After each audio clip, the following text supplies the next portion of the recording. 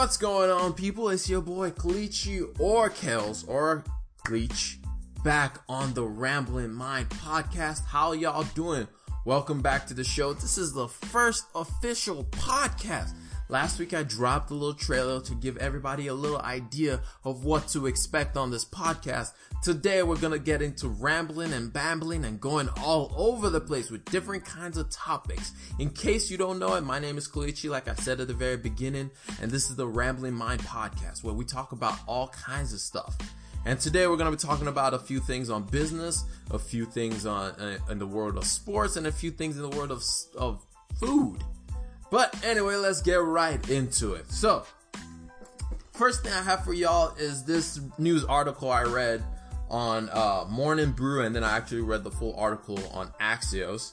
If you don't know what Morning Brew is, it's a pretty dope, really minute newsletter that they send out every morning, and it's pretty cool because it gives you an idea of what's going on in the world of business. And I'm more moving into that realm of understanding what is actually going on, where money comes from and all that good stuff. And I saw this article and I've been kind of keeping up with that a little bit more and reading. But anyway, I saw this article and it was pretty interesting. It's basically, there was a roundtable of, I think, 180 CEOs and other executives from the world's biggest companies. And they came together to discuss a new, as it says from Axios, a new philosophical shift in how they define the purpose of a corporation, which is pretty interesting. Basically, the idea is like they're trying to switch from where they've always been so focused on shareholders' interests first, where they focus so much on stock prices, shareholders getting their money back, investors making sure they're getting their dividends back and all that stuff, to now focusing more on all the stakeholders. So the stakeholders includes the employees that work for the company, the customers, the investors, and society as a whole. Because as we know in society right now, there's a lot of backlash happening to a lot of corporations, whether it's Facebook with the issues that they had during the political campaign, or whether it's Twitter and the issues they've had, whether it's Facebook and the disclosure of people's information all over the place, whether it's Amazon, Google, Apple, all these companies that have just in one way or another have just done something that have made people upset about the way that they're being treated. And I think as they pointed out, social media has created a platform for everyday people to criticize corporations over their roles in income inequality. Like if you think of like Amazon doing their whole where they're trying to ensure that people have jobs and they give people pay raises. It wasn't because Amazon is nice. No, it's because they were being forced to. Climate change, all these companies, they're always like talking about, this is what we're doing for the climate. Why are they doing it? Because they're losing money, because people are like, oh, you're not environmentally conscious, we're not going to buy your stuff. And finally, the working conditions that they put people in, that again, Amazon being the key one, the way they treat people in their warehouses, the way they run their stuff, like just like meat beans or something like that, and many other things that people really care about in today's society. It's no longer just about make a good product, sell it. People actually care about how is the product being made? What goes into the product that you are making? What are the environmental circumstances around the product that is being made? How does it affect me in the long term, not just today? And so that's one of the reasons where CEOs are no longer seen as just CEOs. They have to take stances on different things. For example, the CEO of Salesforce, was it Salesforce?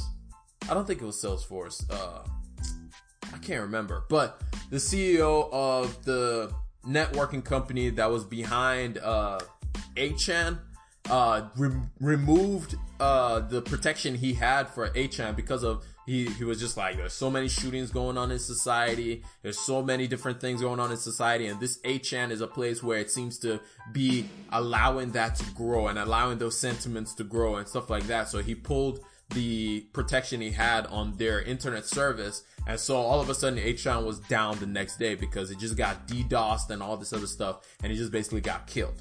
If you don't know what DDoS is, where people smash into somebody's network and just keeps invading the network until the network can't take the information being coming in. So anyway, that's why 8chan right now, I think 8chan is dead in the water. But anyway, main point is CEOs can't just be like, oh, we're just making the best product and doing what we can. And no, they have to take a stance in society and have to pick sides about what they stand for, what they don't stand for, or they face the circumstances with losing customers, losing money, losing revenue. And that's a big deal.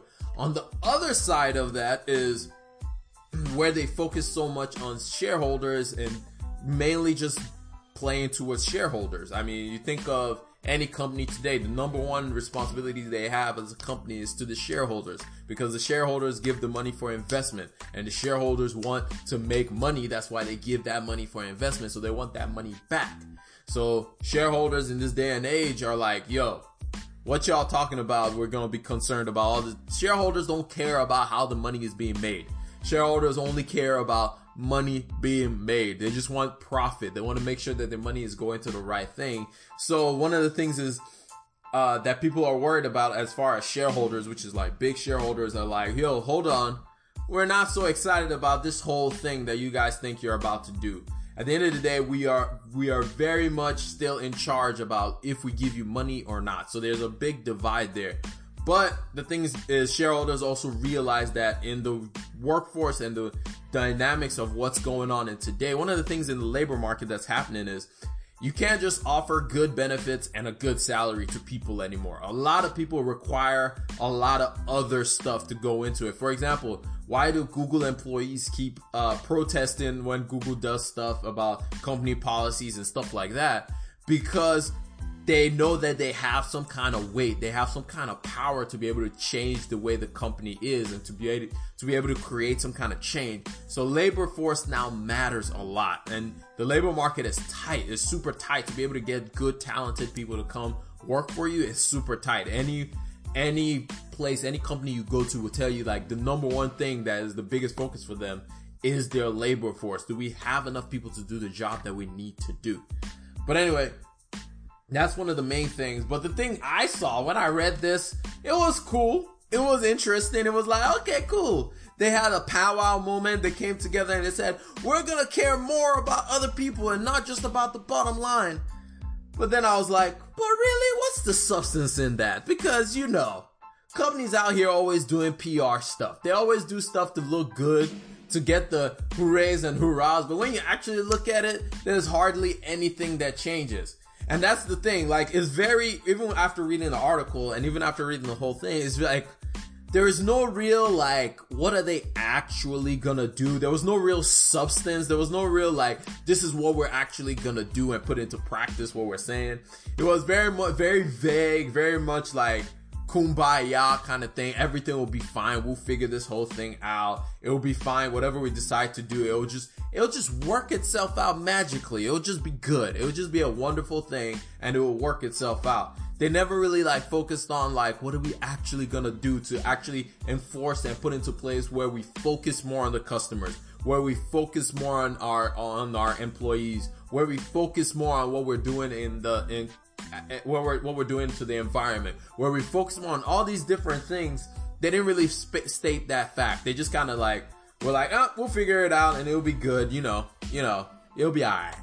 But anyway, it's just interesting to me to read about this and see how society is kind of changing, where people now, employees, customers now kind of drive and are able to get companies to kind of break a little bit, not all the way, but just a little bit, kind of nudge them in the right direction to even start thinking about this. Because in the past, we would never have seen any articles like this. We would never have seen anything come out where they're saying, we will do something that is common sense for the good of the environment. It may cost us a little bit of dollars, but we'll do it to help the environment. We would have never seen this a few years ago, but we're seeing more of it now and today, which is great, which is a sign of progression. But at the same time, I would like to see it put into action before I say, oh yeah, that's going to be great.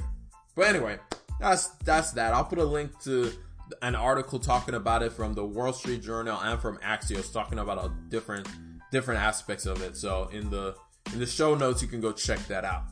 But Second topic today, which you know what? Let me just read it to y'all because I think it's too good. It's too good. Y'all will love this.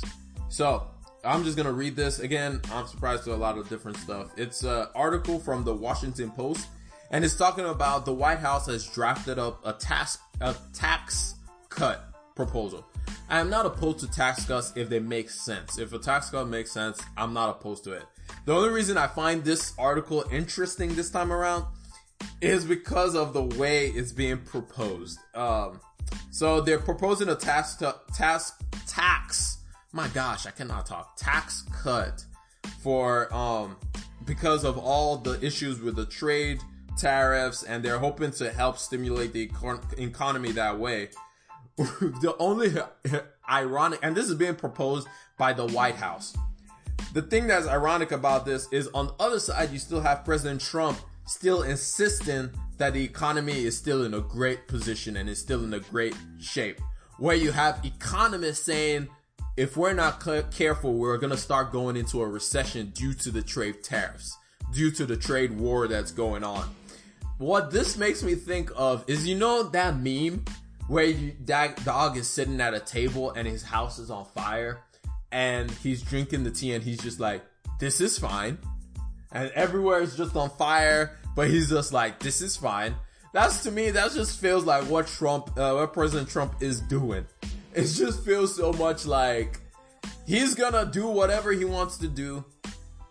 And everyone in the world is like freaking out about the trade war, freaking out about how it's impacting. If you don't know how it's impacting Germany, to where the central bank in Germany is about to announce that if they have another, so recession is defined by two back-to-back quarters where you have instead of an increase in the economy, you have a decrease in the economy. So Germany is about to go into that if something doesn't change. And Germany is big on imports and exports. Is one of their biggest things. Well, every country is big on that. But one of the biggest things, exporting goods out of Germany. And that's the whole trade tariff is really affecting them. But anyway, it's just funny how like President Trump touts like, yeah, we're doing it for the economy. We're doing a great job. This is going well. But then every economist, every country is just like, yo, what is going on? We are trying to figure this thing out. You have companies talking about are reducing their overhead, reducing how much they think they're going to be able to make this year, telling investors, look, this year we're probably not going to be able to make much money. We're not going to be able to make that much profit. And they ask them why. They say the trade war is a big issue right now, where we know it's going to cost us something. All these things are going on, but you have President Trump that is over here talking about the economy is doing great, man. We're doing the best we've ever done and all this other stuff. And you read all these articles and it's like, hold up. Like, that doesn't make any sense. It's like the house is on fire, but the message that is being pushed by President Trump is completely different from the message that everybody else is, well, maybe a few people are not, but everybody else is pushing it. And I just find it hysterical. Just like watching news from one outlet and how they're freaking out, watching news on another outlet and how they're praising it. But it's just interesting to note that actual like people who are just bystanders that are studying the whole thing are like, look, if we're not careful, we're gonna be in big trouble. So one of the reasons they say that is a lot of investors are now running away from making investments in actual companies and run into government bonds. And usually when you start seeing investors put their money behind bonds, that's not a good thing. That's not a good thing for them to be shoving their money to government debt rather than to secure government debt rather than to investing in like companies. And when you start seeing investors do that, that shows they don't have a lot of faith in the economy. They don't have a lot of faith in consumers buying stuff, because they just trust the circumstances that are going on. So it's just interesting to me to see actual investors making these moves, but then on the other side, you just hear like President Trump saying, we have the best economy there's ever been. We are winning the trade war, etc, etc, etc. It's just like, it's just interesting. It's just the whole thing is just very, very interesting to me. But anyway, those were the two news articles, and I'll link them down in the show notes. I say down in it like it's a YouTube video. By the way, if you don't know, I do YouTube, so check out my YouTube plays. It is Leechimane, that's Leechimene. I make videos on different things, on emotions and all that good stuff. But check it out. That's the YouTube page. But back to the show. What we got? So another thing I want to talk about, I love sports. And Premier League is back. Well, it's been back for a couple of weeks, but nevertheless, it's back. So I'm a fan of Manchester United. I know, unfortunately. And they had this game on Monday against Wolves. And I have to say, even as a Man U fan, that goal, if you haven't seen this, you need to go check this out. That goal that Neves scored, that's probably, unless we see something better, that goal might be goal of the season, man. That goal was disgusting.